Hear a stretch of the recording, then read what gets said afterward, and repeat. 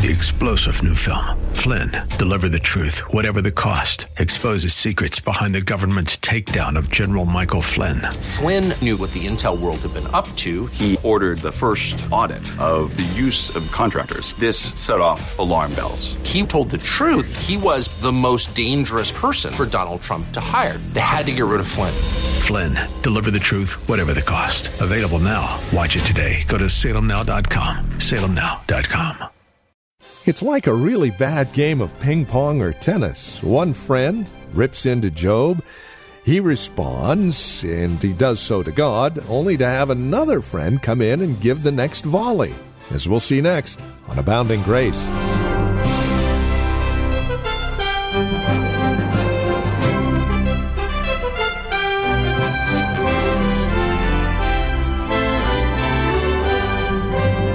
Hi there, and welcome. This is Abounding Grace with Pastor Gary Wagner.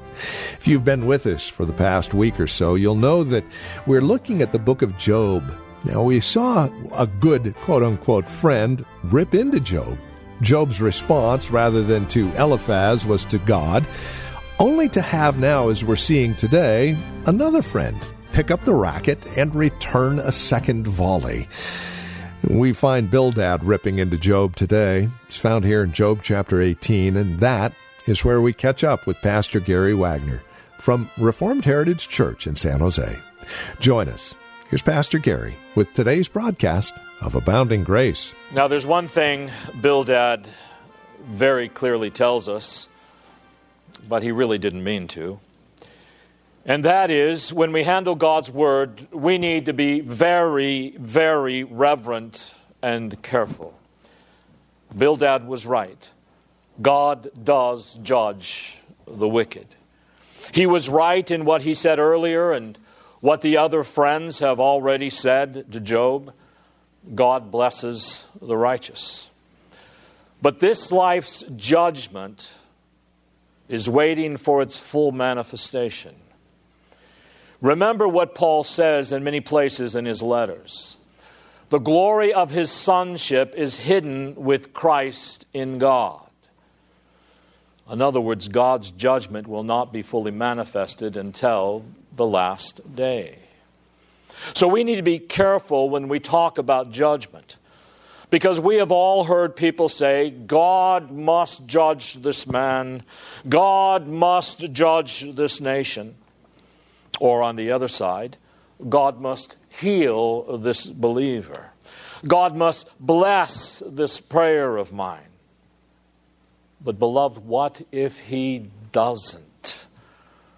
What if we are confronted with the idea that God does not rule the world by our expectations? God does not bless us by what we expect He should or would do. Many people say God must judge, but if He doesn't judge, then they draw the conclusion, well, He just doesn't care. God must be winking at sin. It must not pay to be righteous after all. And sometimes even the godly, because our expectations are not biblical about how God will work or how God won't work or what God will do or won't do, and when it turns out completely the opposite or nothing happens, we pull out our hair and we become vexed and frustrated and we lose hope, and sometimes we even stop praying. And then we are just one step or two away from envying the wicked, because their way, unlike what Bildad says here, is easier in this life, or at least we think, and then we start doubting God. So we need to be very, very careful how we handle God's Word. God does judge the wicked, but remember, God is merciful to His enemies. He is full of kindness and compassion. Granted, His enemies hate Him. They slap Him in the face, and if they could, they would pull Him down off of His throne, Jesus with Him, and crucify Him all over again. But He is long-suffering, because He intends to bring many out of the massive wickedness to salvation and repentance. in the Lord Jesus Christ. So we have to be very careful. And we have to be very careful when we look at someone's circumstance who professes to be a Christian and say, well, this is happening to them, therefore they must be evil. They must be wicked. They must have some secret sin, or we think everything in this man's life is going so great. Oh, he's got to be a saint. We need to remember not to judge by appearances. That even led Samuel astray. Remember, Samuel lined up Jesse's son. And he looked at the oldest, Eliab, and said, man, this guy is sure to be the next king. He's handsome. He's strong. He looks good. He looks kingly. But God says, I dismiss him. You've dismissed him. This guy could be on the cover of GQ and you just dismiss him? God says, yeah. Because I do see what he looks like on the outside. But that's not my standard of judgment, because that is false. I see what men look like on the inside. I see what their true character is. So we have to be very careful. Remember, what is revealed belongs to us. What is secret belongs to God. Bildad says, I think I can read God's secrets.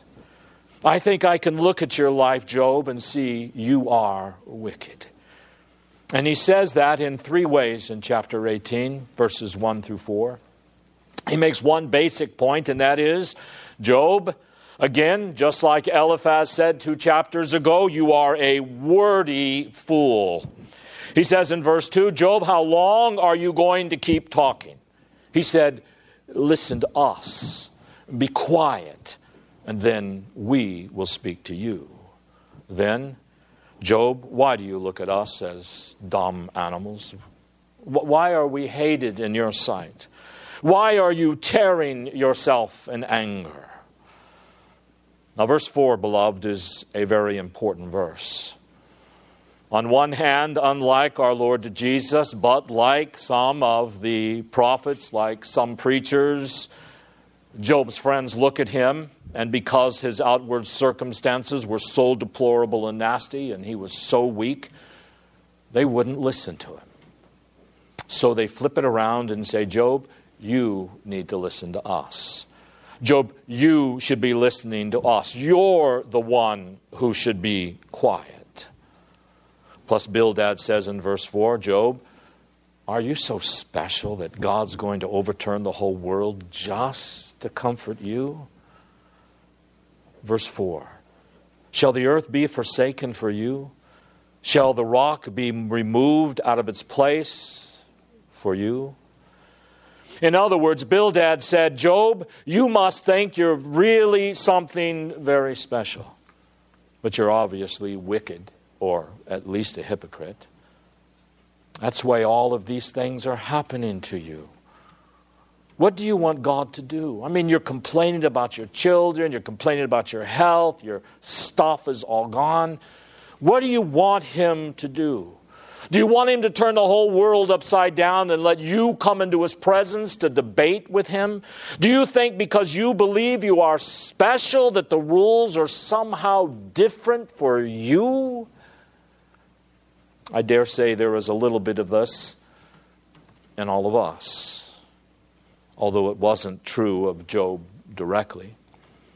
But there's probably a little bit of this in all of us, that somehow the rules don't quite apply to me in the same way they apply to everyone else. Somehow I'm above this.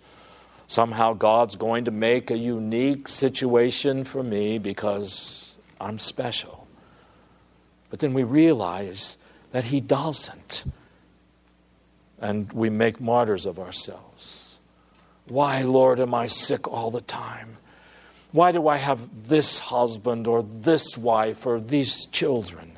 Why do I have this bad stuff happening to me or whatever it may be? Why, oh why, oh why? And all the while, the reason we come to this way of thinking is because we are operating under false expectations. I didn't know being a Christian meant I had to bear such a heavy cross. I didn't know that being a Christian meant that some people wouldn't like me, and in some seasons of my life, I might have to be alone. I might not have many friends. I didn't know I was going to have to bear such reproach. I mean, after all, we live in America, right? We are a blessed country, and we hear all the time about American exceptionalism. After all, aren't we God's chosen people? Aren't we the new Israel of God from sea to shining sea? And we read all this great American history written in Christian circles. But then we wake up and we realize, okay, I've been operating under delusions. I've been operating under ideas that I was special and my nation was special and God was going to somehow deal differently with us. Or maybe just on a more personal level, there wouldn't be so much suffering for me. There wouldn't be so much sickness in my life. And if I sin, God wouldn't deal with me quite so harshly. What we do when we think like this is we fall into what Bildad says here. Lord, overturn the world for me because I deserve it, because I'm special. I'm a Christian and I'm an American and I'm usually a pretty good person. Now, most of us wouldn't be that bold with this, but that's how we often act, and it makes us very, very miserable and bitter. But instead of thinking like this, we should do just one thing. And beloved, it would make all of our lives so much easier, and it would be so liberating. And that is to say, Lord, my only expectation is that you will be my God and that you will make me your son or your daughter. That is my only expectation. When it comes to suffering, I don't deserve not to suffer. If it comes to difficulty, am I going to escape the common lot of men? Am I always going to avoid that bad traffic? Am I always going to be the picture of health? Am I always going to have everything I need? No. I give all of that to you, Lord. Are people going to respect all of my opinions? No, not always. But that doesn't matter. Because life is not about people respecting me and loving me and thinking well about me. Are my children going to be appreciative of me? No. Because every parent here remembers when they were a child. And we know that we have to say, oh, but I didn't appreciate my parents as I should have either. The thing we've got to do is get over the idol of self. And only Jesus can break that idol. We must crucify all of our expectations on the altar before Him, not because we are doing something noble, but because purely and simply we want Him. Lord, you are my only expectation. I don't expect you to exempt me from bodily suffering. I don't expect you to exempt me from dementia. Oh, I can vitamize myself and I can do all these healthy things, but I can't expect that I'm going to go through life without problems. All I expect is that when the problems come, that you are faithful and that you will be my God. And you see, with that, I have just given up my expectations. I have just yielded up to the Lord and said, Lord, I am your servant. just like David did in Psalm 119. He said, I am your servant. Save me. That's what we need to pray. Job was more of this mindset than his friends realized. So we've got to take Bildad's warning to Job as mere nonsense. Because he was saying, Job, you do expect this. No, I don't believe Job ever did. But we can use Bildad's warning and ask ourselves, am I really yielded to God? The Lord has fixed the path of my life, and He has ordered to nature, and He's not going to make exceptions for me. Beloved, you got to understand that's a good thing. Because if God upholds the natural order, is He not much more going to make sure everything works out for my salvation and my good and yours? Just think about all the birds that God fed today. If God takes care of the birds and all the other things that we can't even see, don't you think He's going to take care of us? So I don't have to worry. I don't have to worry. I can give my expectations to the Lord, and then when trouble comes, I don't make a martyr out of myself. Beloved, it is always ugly to make martyrs out of ourselves. It is always miserable. It always comes from an elevated sense of importance. I'm doing this important work, and people should recognize it. And I know, because I've been there. It's an ugly place to be. But when you give up all of that, you just say, Lord, I'm your servant. You've bought me with the blood of your own Son. Not only did you create me, but you recreated me in Him. And my only expectation is that you will forgive me and cleanse me through the blood of your Son. And beloved, that brings true liberation.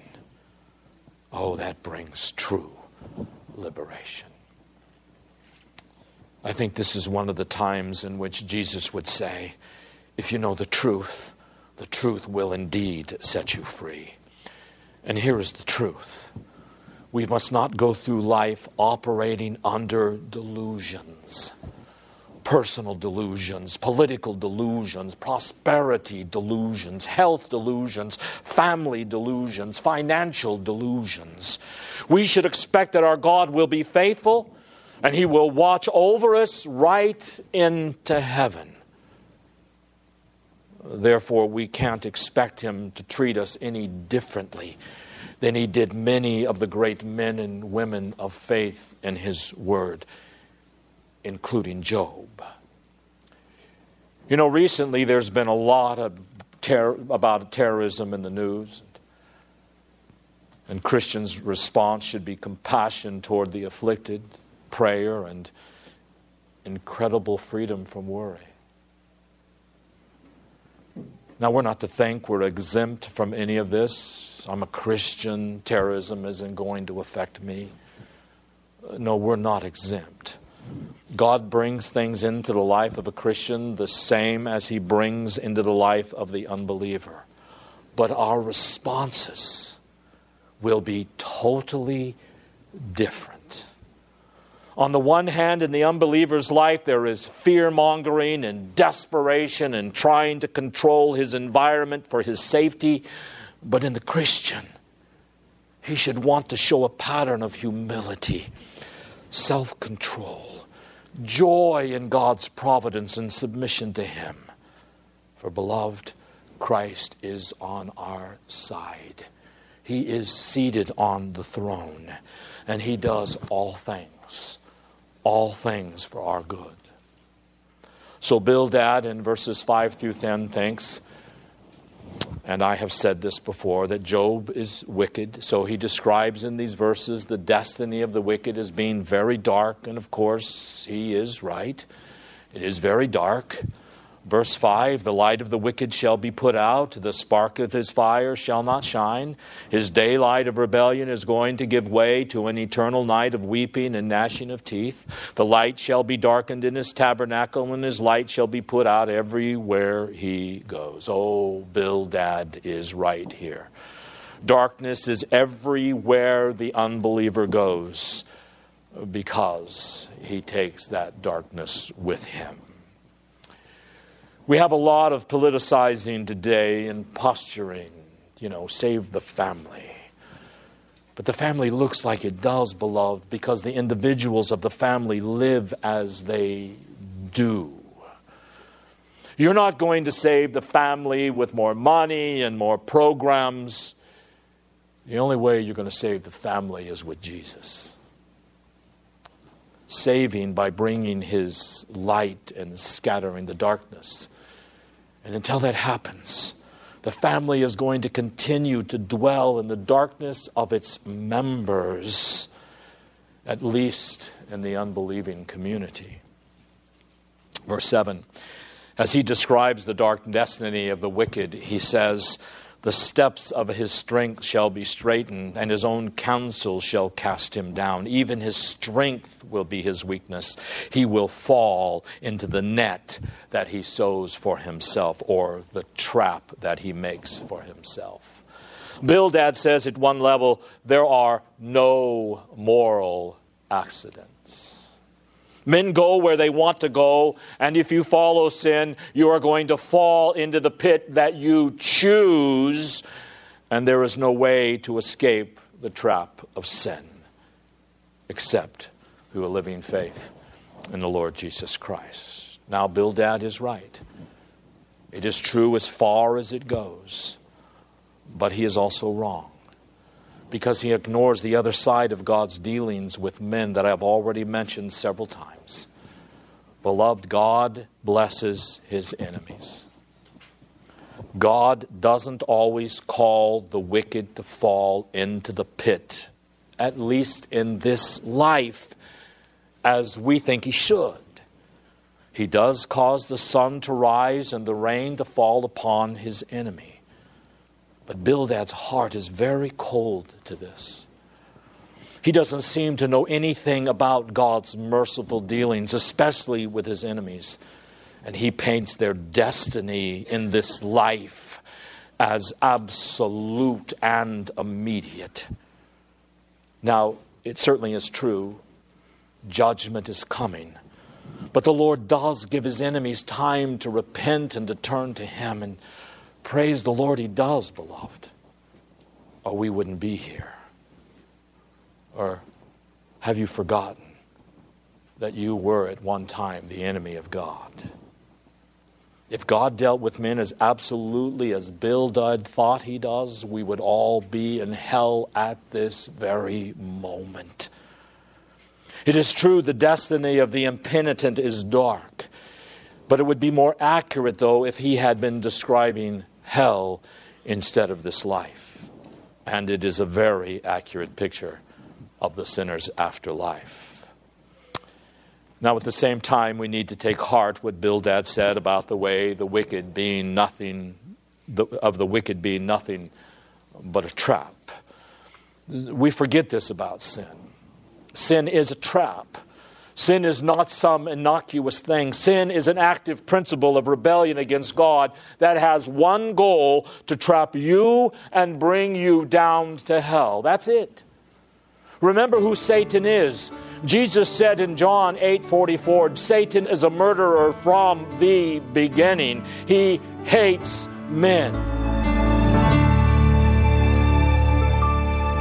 And that'll bring us to the end of our time today here on Abounding Grace with our teacher and pastor Gary Wagner from Reformed Heritage Church in San Jose. Thank you for joining us today. It's our hope and prayer that we've been able to encourage you in Christ and stimulate your walk in Him. To address questions, comments, prayer requests, or concerns, please call or write to us. We'd love to talk with you. 408-866-5607 is our phone number, 408-866-5607. You're also welcome to visit our website. Drop us an email when you do, reformedheritage.org. Real simple, reformedheritage.org. A lot of information there about who we are.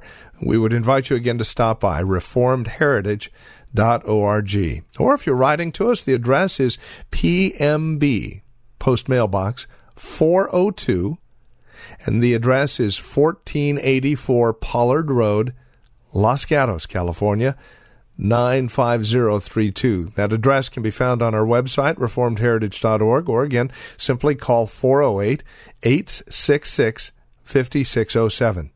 Copies of today's program are just $5. Mention today's date and we'll get a CD out to you. And please remember that we are listener-supported, which means when you link arms with us financially, we're able to continue the ministry here on this station. It's a great way to study God's Word together, isn't it? And we'd love to continue to do so. Would you prayerfully consider how God might be leading you to partner with us? We'd love to hear from you. Again, won't you call 408-866-5607 or reformedheritage.org. Sunday services, by the way, if you'd like to join us, are 2 in the afternoon.